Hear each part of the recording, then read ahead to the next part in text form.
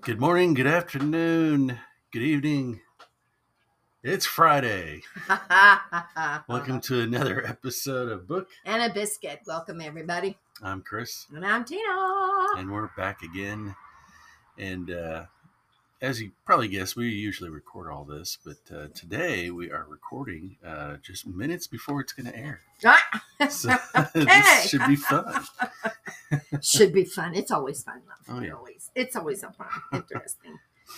Anyway, I guess we're going to continue with the book of Job. The book of Job. Okay. And I guess we're continuing. And we're doing chapter 2 this time. And I guess it's my turn to read. It's her turn. Yeah. And summing up on the last chapter. Wow, what a man. To go through what he's gone through and still love God. Oh, yeah. Not to curse God about what happened to him, but just all this happening to Job in one day. Wow. If you guys are just joining us, you'll have to go back and listen to the previous episode. Or just read the book of Job anytime you want. The chapter 1. Read the book of Job. But it'd be great if you listen to us, though. That would be great, though. But anyway. Okay, chapter 2. Here we go. Again, there was a day when the sons of God came to present themselves before the Lord, and Satan came also among them to present himself before the Lord. Interesting. The sons of God presenting themselves. Okay. And the Lord said unto Satan, from whence comest thou? Why are you here? Yeah. And Satan answered the Lord and said, from going to and fro in the earth, and from walking up and down in it. And the Lord said unto Satan, hast thou considered my servant Job, that there is none like him in the earth, a perfect and an upright man, one that feareth God, and escheweth, I think explain evil, and still he holdeth fast his integrity. Although thou movest me against him to destroy him without cause. And see, once again, it's like something's missing there, because all of a sudden we have Satan, he comes to the Lord, and then next thing you know, all of a sudden we're talking about Job now. It's kind of like something's like a conversation between Satan and God. It's not there. And if you guys missed out, I'm not sure if we said it, but Job chapter 2 is where we're at. Yeah, I did say it. Okay. Anyway, verse 4, chapter 2. And Satan answered the Lord and said, skin for skin, ye all that a man hath will he give for his life. Skin for skin. Oh, wow. That's ye not all a pretty that picture. Interesting. All that a man hath will he give for his life. 5, but put forth thine hand now and touch his bone and his flesh, and he will curse thee to thy face. And the Lord said unto Satan, behold, he is in thy hand, but save his life. So went Satan forth from the presence of the Lord, and smote Job with sore boils from the sole of his foot unto his crown. And 8, and he took him a potsherd to scrape himself withal, and he sat down among the ashes. I have to look that up, what a potsherd is. Verse 9, then said his wife unto him, dost thou still retain thy integrity? Curse God and die. So his wife is still alive, I guess. And so now she's telling him, curse God for all this. And then verse 10, but he said unto her, thou speakest as one of the foolish women speaketh. What shall we receive good at the hand of God, and shall we not receive evil? In all this did not Job sin with his lips. So he didn't curse God. Okay. Verse 11. Now, when Job's 3 friends heard of all this evil that was come upon him, they came every one from his own place. Oh boy. Trying to pronounce these. Eliphaz. Sorry, people. And the Temanite and the Beladad and the Shuahite and the Zophar and the Nahamathalahat. Sorry. It sounds like a rock. Woo! Yeah, it does. Namahat. Okay, continue. For they had made an appointment together to come to mourn with him and to comfort him. And 12, and when they lifted up their eyes afar off and knew him not, they lifted up their voice and wept.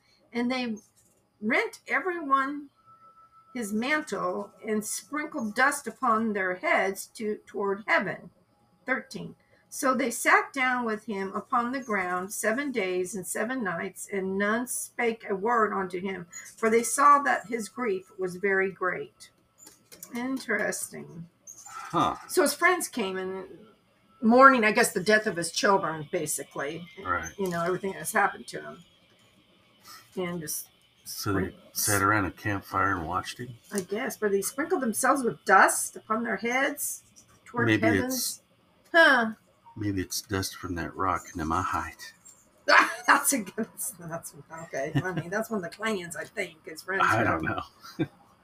So, but it's funny how his friends came to suffer with him, basically. You see what I mean? Yeah. I want to know more about their friends from Zophar. That's interesting. And Bildad. Yeah. Mm-hmm. I'd like to know what this potsherd in verse 8, and he took him a potsherd to scrape himself withal, and he sat down among the ashes. Potsherd. Well, I don't know. Let's look that up, yeah, buddy. Google it. Google it. Or you want to look it up in the book over here? Well, it's not over here. You have to. It's in the library. Oh, in the library? I don't want to go to the library and get it. All right, we're going to look this up. Potsherd. So bear with us. Oh, you go ahead. Well, so Satan is further trying Job, basically. So he did this all to Job, and Job still didn't curse God. So Satan comes again before the Lord and basically and says, he wants to try Job again. You know, this time he's going to give him some boils, I guess. What does a potsherd mean in the Bible? A piece of earthenware? Earthenware. Oh, okay, like a pot. That's what I was kind of thinking. But... So he had boils and he scraped some? Yeah, he scraped himself with all. And he sat down among the ashes. So, okay. You scrape boils off him and set him afire? I guess. I don't know. Well, he may have the kind of... I'm not sure. Maybe that's what he did. Yeah. Because they were talking about skin for skin or whatever. Yeah, and that's the other one. Skin, verse 4. And Satan answered the Lord and said, skin for skin. Yea, all that a man hath will he give for his life. Okay, so Satan was answering God because the Lord said unto Satan, verse 3, let's see, the Lord said unto Satan, hast thou considered my servant Job, that there is none like him in the earth, a perfect and an upright man, one that feareth God, and is sinneth with or explain evil. Or what does Shishawith mean? And is Shishawith evil? Shishawith. Let's see. Spell that. Okay, it's ESCHEWETH.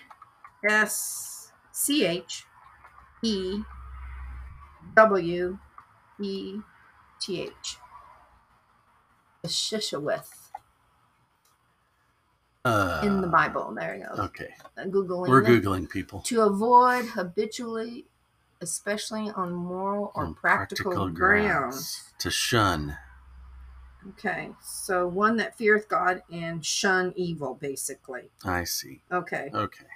And still he holdeth fast his integrity. Okay. So I guess verse 4, he's telling him that no man is skin for skin, yea, all that I man hath will he give for his life. So basically Satan is saying that this is what man will do, but I'm not quite understanding that skin for skin thing. Yeah.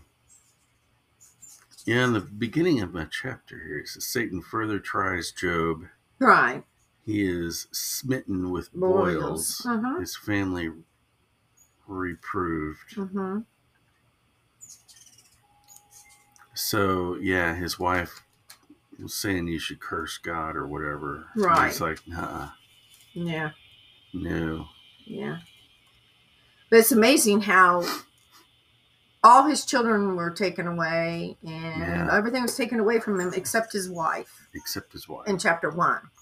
So it makes you wonder that Satan knew that his wife would do this. Yeah. Make it, plant the bug in his ear about cursing God. Yeah, because his friends showed up and mourned with him. Yeah. Comfort him. Yeah. But the comfort he got from his wife was not. You need to, blame God for all this happened. Right. Which he could have because God allowed it. You see what I mean? He could have easily blamed God because God. Yeah, he could have easily because Satan went before God and Satan suggested Job. But apparently God knew Job better than Satan knew Job because God knew that Job wasn't going to.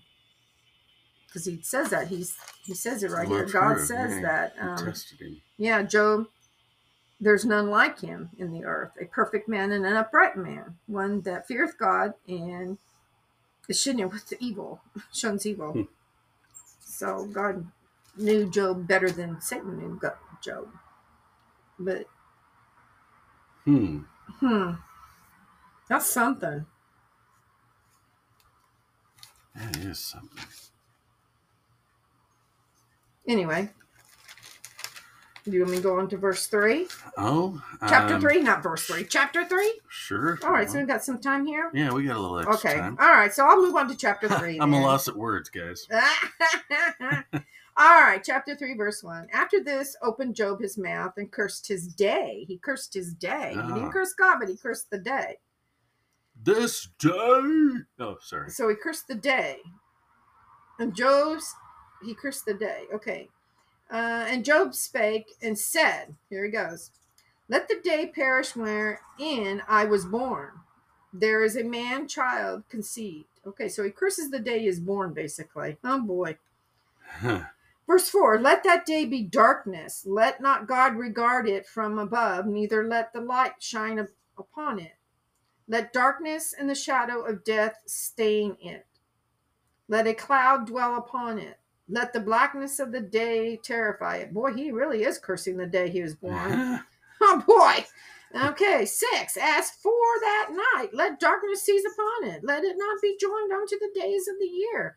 Let it not come unto the number of the months. Wow. 7. Lo, let that night be solitary. Let no joyful voice come therein. Let them curse it that curse the day, who are ready to raise up their mourning. Let the stars of the twilight there of the dark.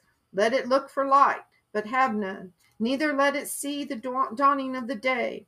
Because it shut not up the doors of my mother's womb, nor did sorrow from my eyes. Why died I not from the womb?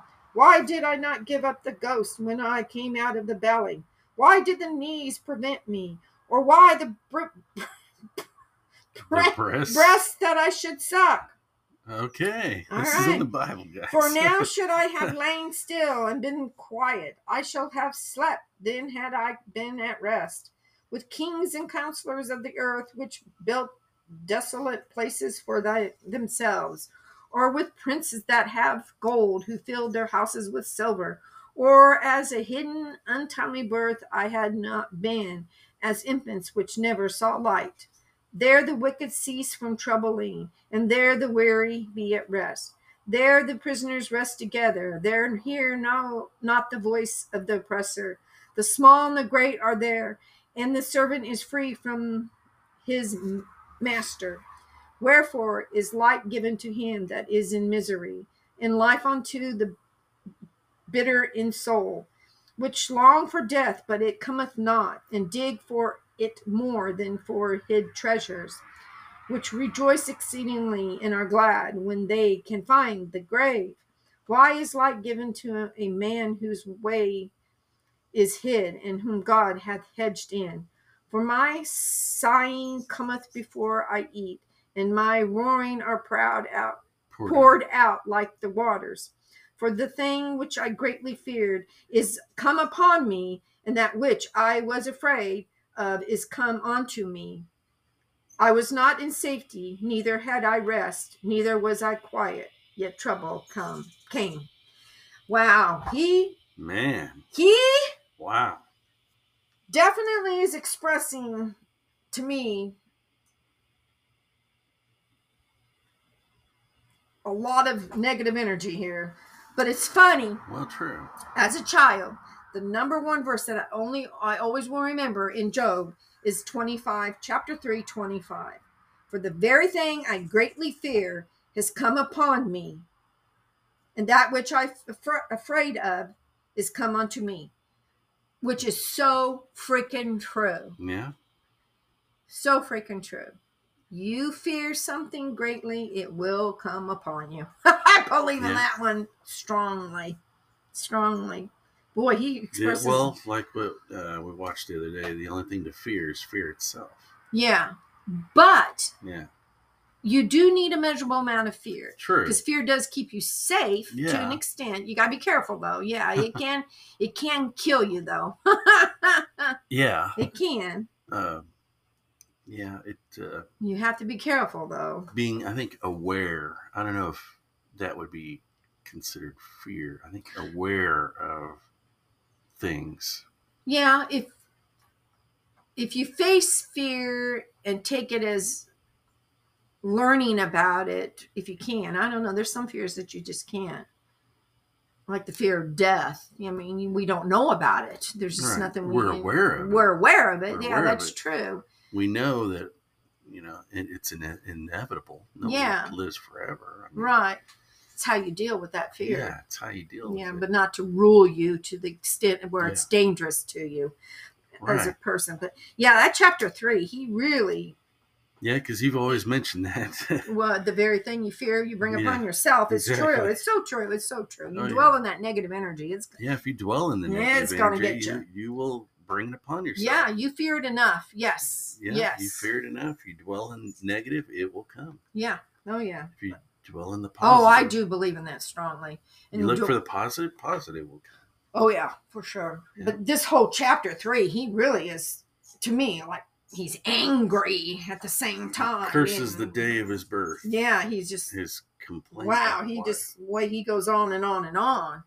He's not happy here at all. Well, considering what happened. Yeah, for sure.